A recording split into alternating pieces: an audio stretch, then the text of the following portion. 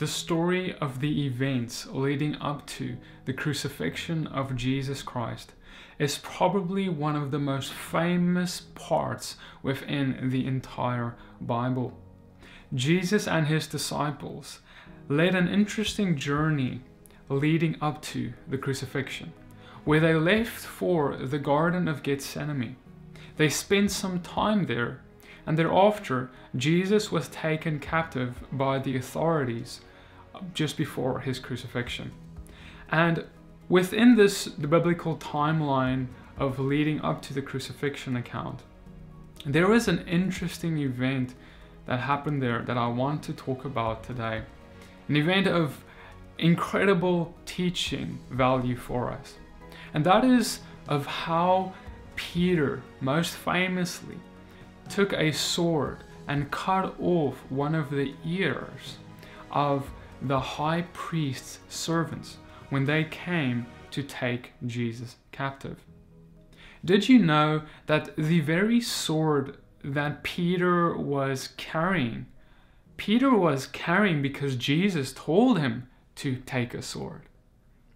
But why is it then that Jesus told Peter to take a sword, and when Peter later used it, Jesus rebuked him for doing so, while he then healed the man whose ear was cut off?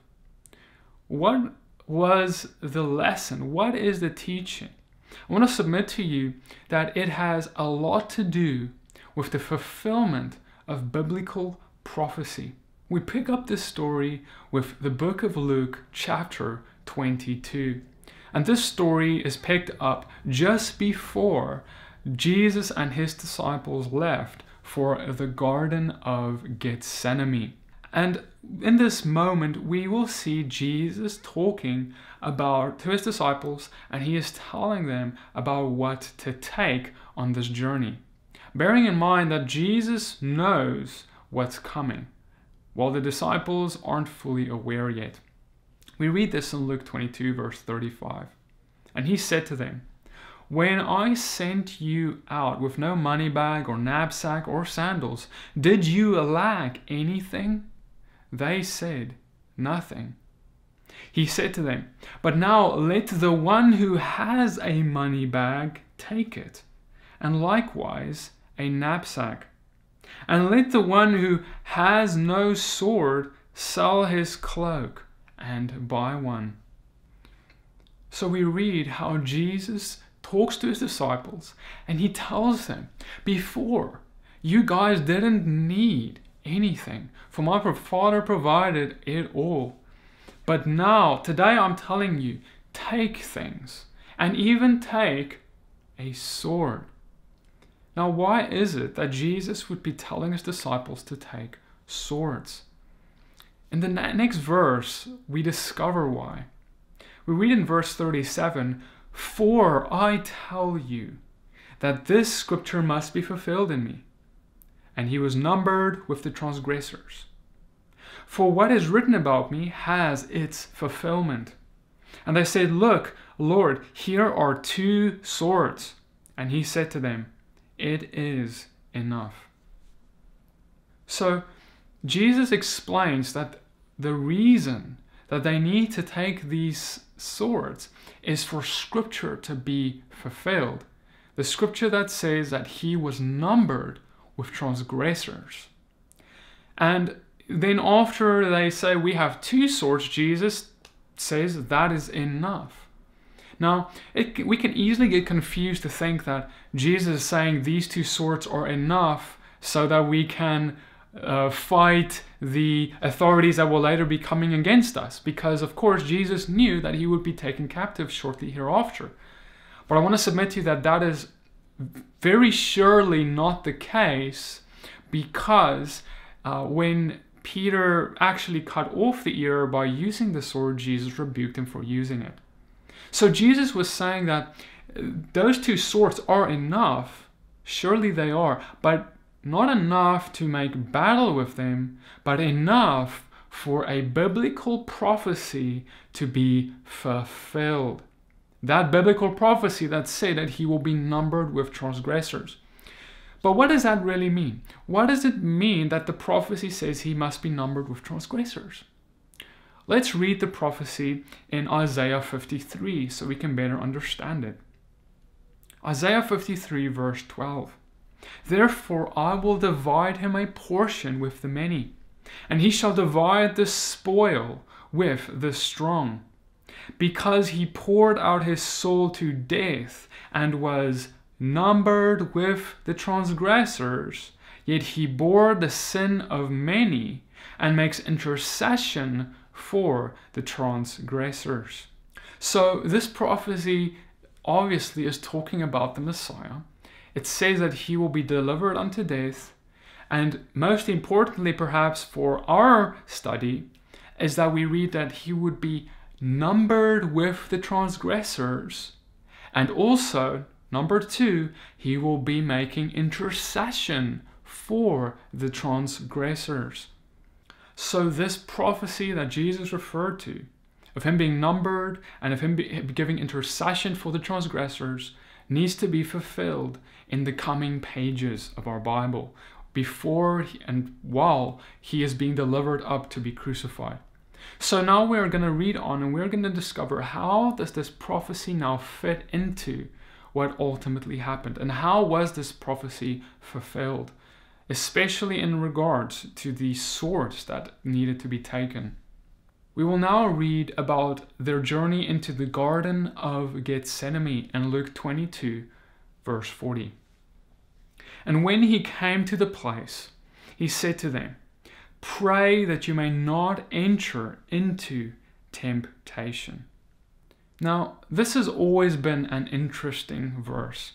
Jesus is telling his disciples that they need to pray so that they don't fall into temptation.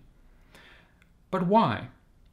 I mean, when we think about Jesus himself, why would he need to pray to not fall into temptation? I think the answer is obvious. He is about to be delivered up to die for the sins of the world. The temptation of the flesh that he is going to be fighting is going to be intense. Jesus' flesh is going to be wanting to run away from this. He doesn't want to be crucified, even though the other part of him wants to. The flesh is weak, the spirit is strong.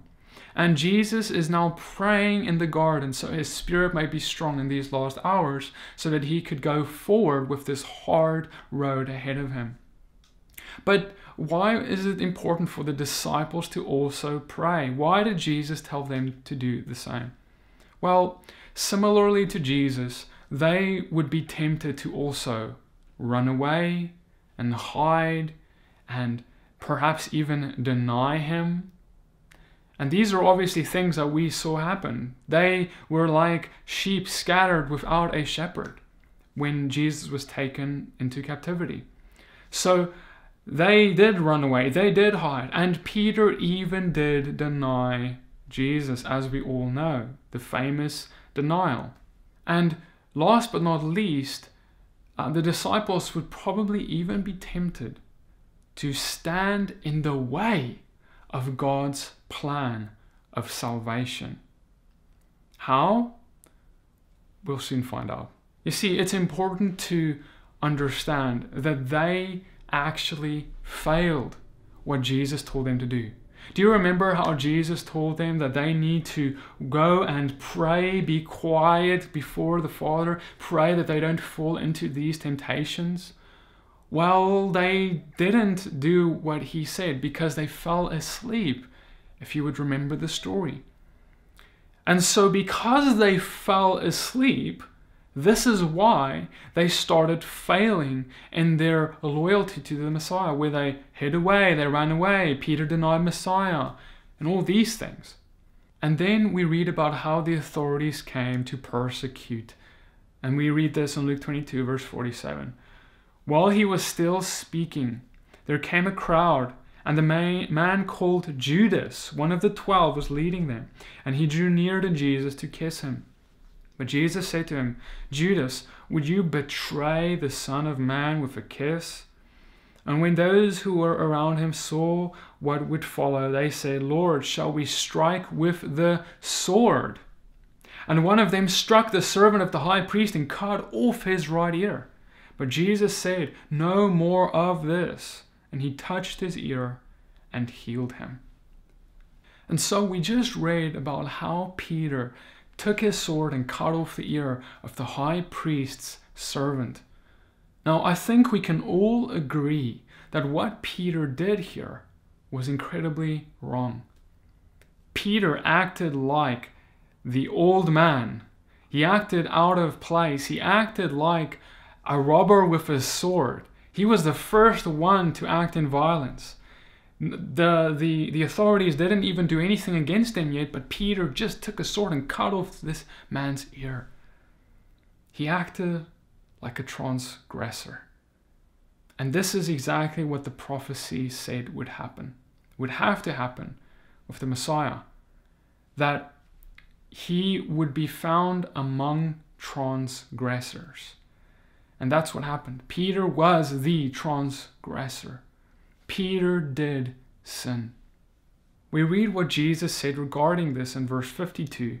Then Jesus said to the chief priests and officers of the temple and the elders who came out against him, "Have you come out as against a robber with swords and clubs?"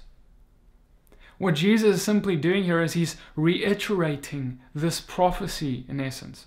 He just earlier told his disciples that a prophecy must come true, and now he's reiterating. He has said, look, you guys, the elders and chief priests, have come out against us with weapons as against robbers, as against transgressors.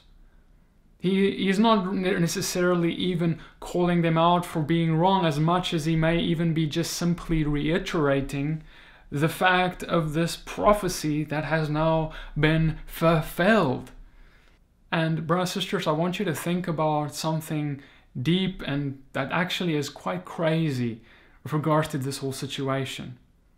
Do you remember how earlier in the Gospels, how Jesus told Peter to get behind him? And he even called him out as being like Satan, right? Because Satan was basically influencing Peter in that moment. I want to submit to you that the same thing has happened again here. And that Peter not only later denied Messiah, but in this moment he even stood in the path of God's plan of salvation. Think about it this way. Everything that was happening in this moment was according to God's plan. This is why Jesus was so prepared for it. That's why he had to go to the Garden of Gethsemane to get close to the Father, draw near, so he may not be fall into temptation. Okay, so all of these things, Jesus being crucified ultimately is God's plan. God planned every step out perfectly. And Peter was basically standing in the way. He was basically standing up and saying no. Even though he didn't truly understand what he was up to and what he was doing, because he didn't understand how this was so part of God's plan for Jesus to be taken into prison right now. But he nevertheless was wrong, because he took a sword and he fought the will of God in essence, because God was the one who allowed all this to happen. And we could even go as far as to argue that Peter was in this moment more out of line with God's plan than Judas himself. Because Judas was, even though he was the betrayer, he was the one leading this brigade of authorities to ultimately accomplish the will of God. But Peter, in his zeal, and even in his love, and even in his good heart, pure intentions most likely, he was standing in the way of God's plan of salvation, because he didn't want Messiah to be taken. He didn't want Messiah to be crucified. He didn't want it to happen. He didn't understand the full magnitude of what he was doing, but nevertheless, he was wrong in that moment. That's why Jesus stopped him. That's why Jesus didn't allow him to continue, one of the reasons at least. And so the difference though between Judas and Peter is a big difference. And that is that Judas had evil intentions. Judas had a wicked heart full of evil. Peter, even though he was wrong, even though he was misled, his heart's intentions were completely pure. And he fought out of love for his Messiah, even though he was wrong in that moment. And that Peter's heart's intentions would be the thing that saves him, would be the thing that gives him mercy. That is what is the big difference between Peter and Judas, is the hearts. Not necessarily only that the one was always true, always right, and the one was always wrong, always in their actions. But it was greater than that, because Peter made a lot of mistakes. Peter denied Messiah. Peter was called, "Get behind me, Satan." Peter here cut off the ear. Peter had many issues. He had many bad actions. Many actions outside the will of God. But his heart was always after the Father. And so we all, like Peter, have the ability and the choice to draw our swords. We have the ability and choice to make wrong decisions. And sometimes we will make wrong decisions without even fully realizing and understanding it. Sometimes we will be like Peter, trying to protect the Messiah, but actually being against the will of God, but having a pure heart. And in those moments, brothers and sisters, I want to submit to you that there is so much forgiveness, mercy, and grace for us as we repent of our sins before our Father. And that is why Peter was forgiven. And that is why Peter ended up still remaining in that position of being the leader of the apostles even after our Messiah ascended. If God could use Peter even after his fall, like in this moment, he could use any one of us who makes similar mistakes. But I think there's a great warning, nevertheless, a great warning in this all. And that is that Peter would have probably told you that he was feeling very zealous, very right in what he was doing. And he did it out of good intentions, upright heart, all that. But nevertheless, he was so wrong. And this is a lesson, because it means that just because we feel zealous, just because we feel like we are doing all this for God, just like because we feel like we're defending something or someone good, like our Messiah, that alone does not mean that we are right and that we are in the will of God. Just because you feel zealous, just because all that, it doesn't make you in truth. Doesn't mean that you're doing the will of God. And so, brothers and sisters, I think it's so important for us to always be so careful, because in Peter's mind, he was so sure, I bet you he was so sure. I mean, to be able to draw a sword and to cut someone's ear off, that is like the ultimate show of how sure he was that he was doing it that he was right. Because I bet you that you're not going to cut off someone's ear unless you're very sure that that's the right thing to do if the Messiah of the world is standing next to you. Right? But nevertheless, he was so wrong. And so let us just keep that in mind in our decisions, in our actions, that when we draw a sword and when we try and decide to cut someone's ear off, metaphorically speaking, that we don't just feel right, but that we actually are right and we actually are operating in the will of God. Otherwise, we may find ourselves outside of it and being as wrong as Peter was, even to the point of, in a way, standing in the way of this great plan of salvation that God has been planning through the Messiah of the world. But so you may then look at this part of the story and say, well, how do I ensure that I don't make the same mistake Peter did? And I think it's such a great question. And it's beautiful because the answer is in the Word. You see, the reason that the disciples scattered like a sheep without a shepherd, the reason they went to hide, the reason that they didn't follow up on their promise of being with the Messiah until the end, the reason that Peter went to deny the Messiah just like he prophesied that he would, and the reason that he even stood in the way of the Messiah Messiah's crucifixion is because he didn't have a good prayer life. Because remember, in the Garden of Gethsemane, that was their mistake. The Messiah warned them against all of these temptations that would come soon thereafter. But he said, go and pray, be with the Father so you can stand against the temptations. They didn't, they fell asleep, and so they fell. So the answer is, have a good prayer life. It means every day you stand, you get on your knees before the Father, and you pray, and you ask Him to guide you and show you what His will is every day, in every situation, with every choice, so that you don't draw swords when you're not supposed to.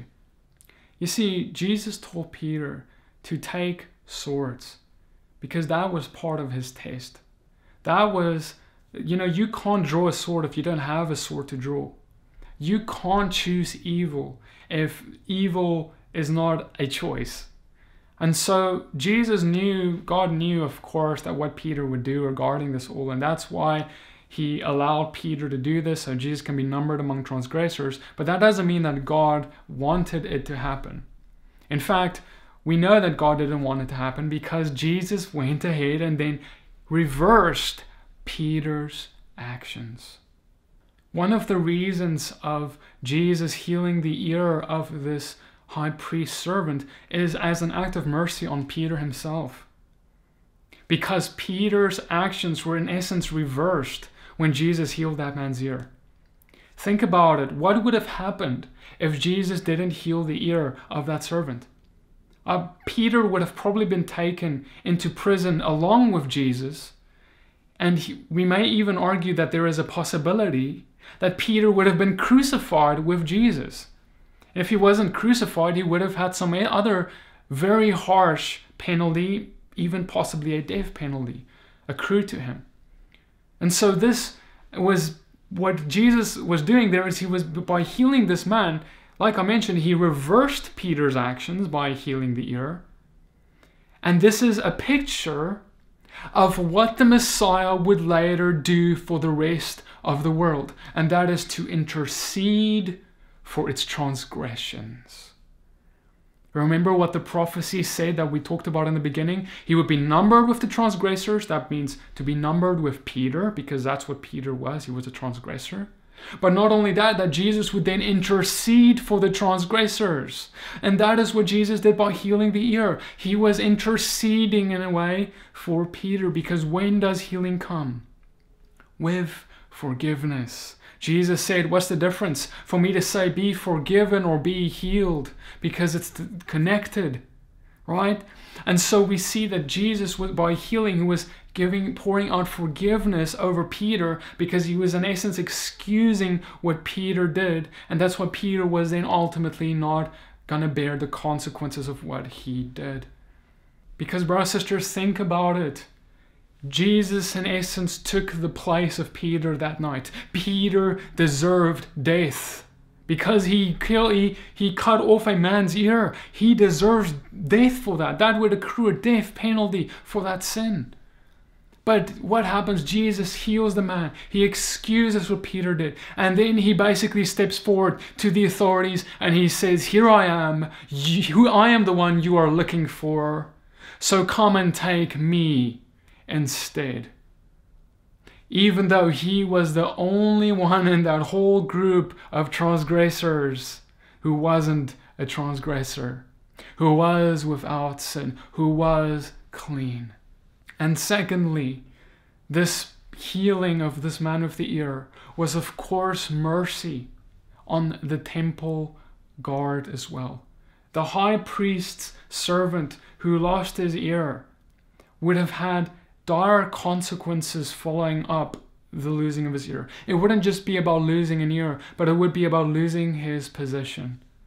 Because a high priest servant wouldn't be able to continue his duties if he had a bodily defect like that.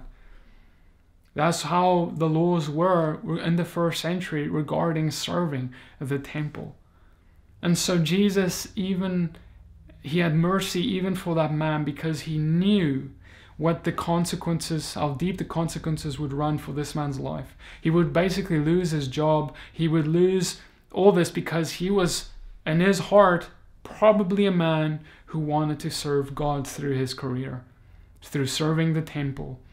And so, brothers and sisters, now we have discovered how this message, how this little part of Jesus healing this man gives all the more glory to the cross. It is a picture of what would happen a few hours later when he gets crucified. Because just like he stood in the gap for Peter, that's how he stands in the gap for each and every one of us. Because each and every one of us has been like Peter. We've all done things even for God and in the name of Jesus when it was wrong, when we were outside the will of God. But God had mercy. God had forgiveness. And he gave it to Peter, and he gives it to us. And he stands forward and says, I will take your sin. And so, brothers and sisters, I want to leave you with just this thought that I touched on earlier. And it is, how is your prayer life? Because that is the key that would have prevented a lot of the errors made by the disciples. How is your prayer life? How much time are you spending with the Father? Because in terms of the disciples, in that moment, they needed to spend the whole night. And because they fell asleep, there were consequences for it. They weren't able to resist the temptations of the devil. And you will not be able to resist the temptations of the devil if your prayer life is next to non-existent. How much do you pray? Thank you for joining us. I hope that this teaching has blessed you. I would like to give a special shout out and thank you to our partners who have made this video and every other video this month possible. And above all else, all glory and thanks to the Father.